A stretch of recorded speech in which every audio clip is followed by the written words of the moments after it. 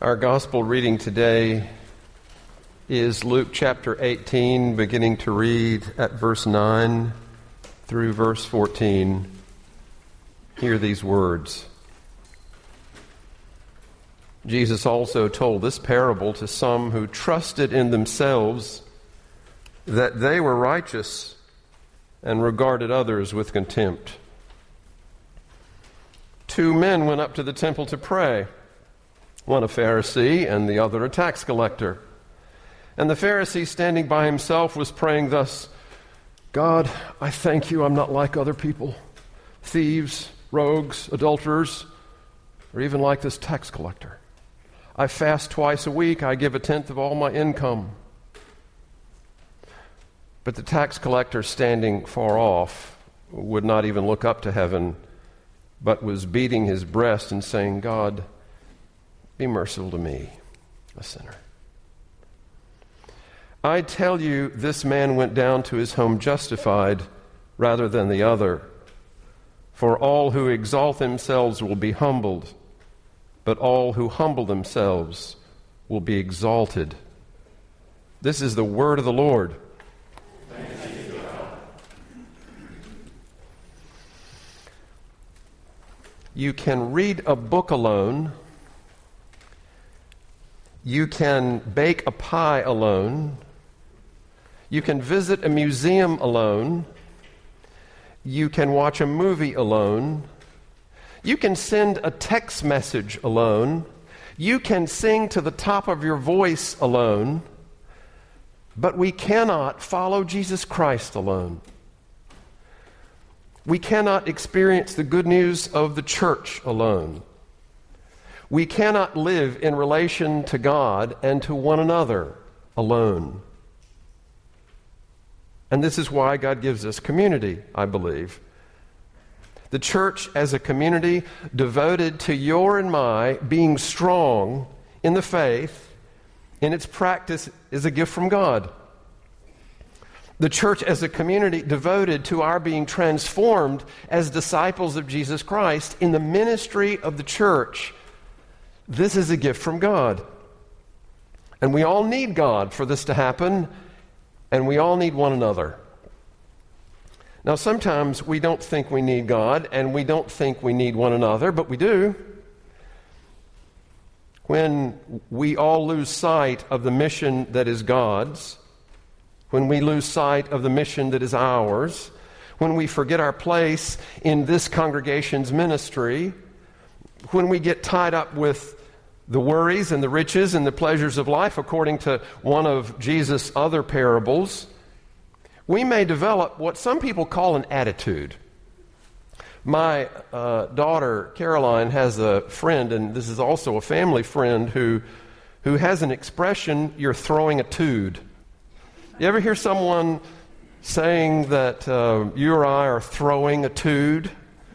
Well, she's talking about someone with an attitude, somehow acting contrary to our personality or to our character. We know what this is. We're standing in the kitchen of our home and dinner is being prepared, and there's someone in the family circle who does not want to do something else, and someone does not want to cooperate, and this person says something that is quick and contrary. She's throwing a tude. Or perhaps we're sitting in the middle of a meeting of ministry downtown, and we're working together to agree on some projects, and there is a key contributor there who suddenly does not want to cooperate with other people, and she says something that betrays thoughts, betrays something that everyone else cannot understand. She throws a tude. Well, truth be told, I think some of the time, on our best and worst days, all of us in this room throw tudes. Sometimes all of us lose perspective and no longer see things as we should. And so here on World Communion Sunday, you and I remember that we are here to know Christ and to make Christ known in the city and in the world. Here on World Communion Sunday, you and I are being reminded that we are here to be shaped as God's faithful people in mission. Here on World Communion Sunday, we are being reminded that we are here to be transformed and changed, not a small task for anyone, anywhere. And we need God, and we need one another in this enterprise. In fact, this is so great and so important and so real. We cannot do this alone. Even on some days, we think or we wish we could. For some time, I've been drawn to this parable from Luke chapter 18. Jesus tells about two worshipers, appropriate. You and I are in worship. We're doing this just now, and here we are reading about people who are in worship. And they go up to the temple to pray, and one is a Pharisee. And Josephus, the Jewish historian, has written that the most accurate interpreters of the laws were Pharisees. And they hold that to act rightly or otherwise rest indeed, for the most part, with men, with people who seek to obey, according to Josephus. Pharisees, of course, were scrupulous in matters of law and behavior, and they were often regarded as rather wise individuals in the community of faith. The other worshiper was a tax collector. Tax collectors, according to one scholar, paid a stipulated sum in advance for the right to collect the tolls in a certain locality, and then they tried to make a profit on the transaction. Of course, this didn't make them just the most popular of people. They were not on most influential lists by anybody's understanding because of their behavior. Well, in this parable, we hear the prayers of two different people. Undoubtedly, this morning, there are prayers coming out from every quarter in this sanctuary. As we listen to Luke 18 and Jesus' parable, we hear the prayers of two people specifically. And the Pharisee is confident and strong. He stands by himself. Somehow, we can see him standing there in the temple. He thanks God he's not like others. And he proceeds to name what he believes is a rather miserable group. And he includes the tax collector over there. He's proud of his behavior. He's doing well. Some people might say he wins the gold star. When Jesus describes the tax collector, the detail we're given suggests that he is affected. There is inferior behavior that he worries about. If the Pharisee is confident, the tax collector is ashamed. His head is bowed, painfully aware of his shortcomings, will not even look up at all. Weary of himself, he beats his breast with his fist and he prays, "God, be merciful to me, a sinner." Now here's a snapshot of two different characters, and we are given an image of two people beside one another. And maybe to the surprise of the first people that ever heard this parable, Jesus commends the tax collector. He's declared to be acceptable by God, while the other is not. And unlike most parables, Jesus offers here a moral. He offers a punchline, a final word.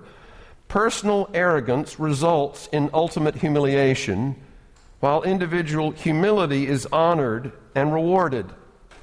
Now, one scholar explains about this parable that it's really two-sided.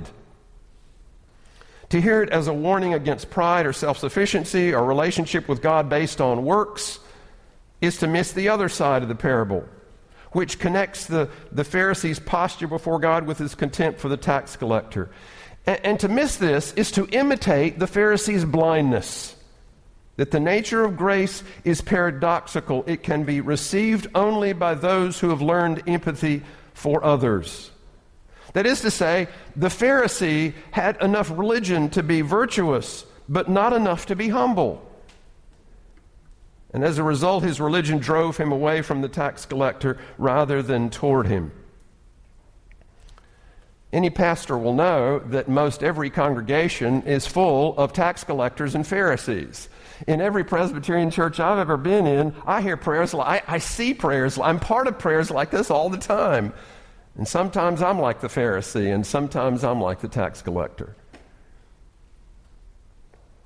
One cannot make easy assumptions about Jesus' ministry and ours, but it seems that sometimes we all get tripped up by a failure of perspective, by the ability to forget the grace of God, the ability to hear the truth of God. And in reality, we need perspective and grace. We need truth and grace in all their forms. We need the grace of God, and we need friends who care. We need the truth of God about ourselves and from the one to whom we belong. Without grace, life is rules and law and personal ambition and achievement. Without truth, there is nothing to hold us together. Grace without truth is sentimental. Truth without grace is severe. And God keeps making the church a fellowship of grace and truth. I think they're here in our lessons today, in both readings. And if you miss anything I'm saying this morning, understand this, that we need God's grace and truth to live and do ministry, and we need one another's grace and truth in order to live and do ministry together. We can't live and do ministry alone. We need God's grace. We need people who endure, who are patient and understanding, who help shape our identity. Will Willimon, the former chaplain at Duke Chapel in Durham, tells the story of worshiping with a black congregation during the civil rights struggle. He and others like him, white students who had come from schools in the North, grew impatient with services of worship that seemed to go on forever. And so after a while, they said, enough worship. They said, let's get out of here. Let's go on with the real thing. Hold on just a minute, said the African-American hosts. We have been at this longer than you have. When you go out there and they let the dogs loose and open up the fire hoses, you need to know who you are and whose you are. You need to know that you are God's child and that you're walking with Jesus. You and I may not need to worry about dogs and fire hoses, but we need friends and brothers and sisters who can see through our arrogance, who care enough to see through our bad behavior.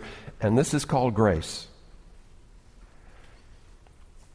But we also need truth. We need to be reformed as God's faithful people. We need God's grace in friends who hang with us, God's grace in God's forgiveness, but we also need truth about ourselves and the one who is truth.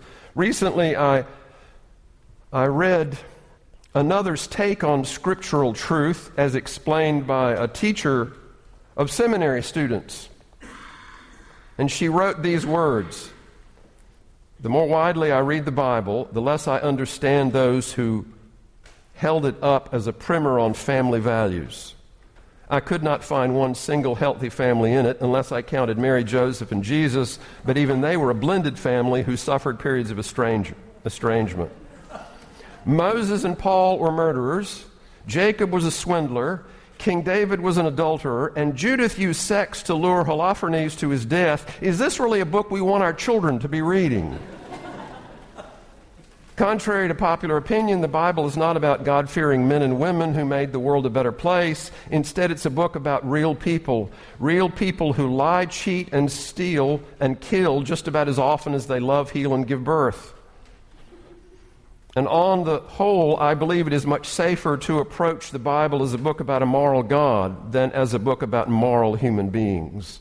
She writes, our arrogance is stunning, but so is God's loving kindness. We may challenge Scripture all we like. We will inevitably dismiss great chunks of it, but it will not go away. And although there are human fingerprints all over it, it remains God's excellent tool for reminding us we are not God, just God's beloved people sustained by God's Word. We need grace, but we also need truth. We cannot do this alone. We need God, and we need one another. Just this morning in our reading of Psalm 133 in Sunday school, we were being reminded how fitting it is that on a day like this, World Communion Sunday, we are reading together Psalm 133. We're aware of other communities of faith that have read these words and been aware in worship of our connections by the grace of God. And the truth of the words heightened our awareness and made us realize that God indeed is here and God is working with us, even now. You see, we can't do this alone. We need God's grace. We need one another's grace. We need God's truth. We need one another's truth. I guess more than anything else, as a pastor, from a lot of years of ministry, I'm aware that I need God's grace, but I also need the grace of people with whom I do ministry. I'm aware that not only do I need God's truth, but I need the insights, the observations of elders and deacons and leaders and members with whom we share ministry together. We cannot do this alone. On World Communion Sunday, we recognize the grace of God in caring friends, brothers and sisters. We can't do this alone. We need the truth of God, our own truth. And we need the truth that we share with one another. We need the truth that God teaches and reveals to us that enables us to be the church, to be transformed as disciples of Jesus Christ. This is not something we can do alone. And so this morning, let these words heighten in us our recognition of our dependency on God's grace, on seeking God's forgiveness and mercy and help, on being people of prayer who seek God's forgiveness and direction. Let us be even more aware that we are people of truth. We need God's truth. If you haven't been involved in a Bible study or in a circle or a Sunday school class that opens God's Word to you, then we have those, and we continue doing that. It sustains us as people. But we also need one another's truth. We need the honest sharings that these African American hosts gave to Will Willimon. We can't do this alone. We cannot do what we're doing now alone. In the name of the Father, and the Son, and the Holy Spirit, amen. Let us pray. God of mercy and wisdom, keep reminding us that we cannot live this life alone. Keep reminding us that we cannot live this life apart from you, and enable us to live in harmony with one another and with you to the end that this ministry we share and the lives we live may bring honor to your name through Jesus Christ our Lord. Amen.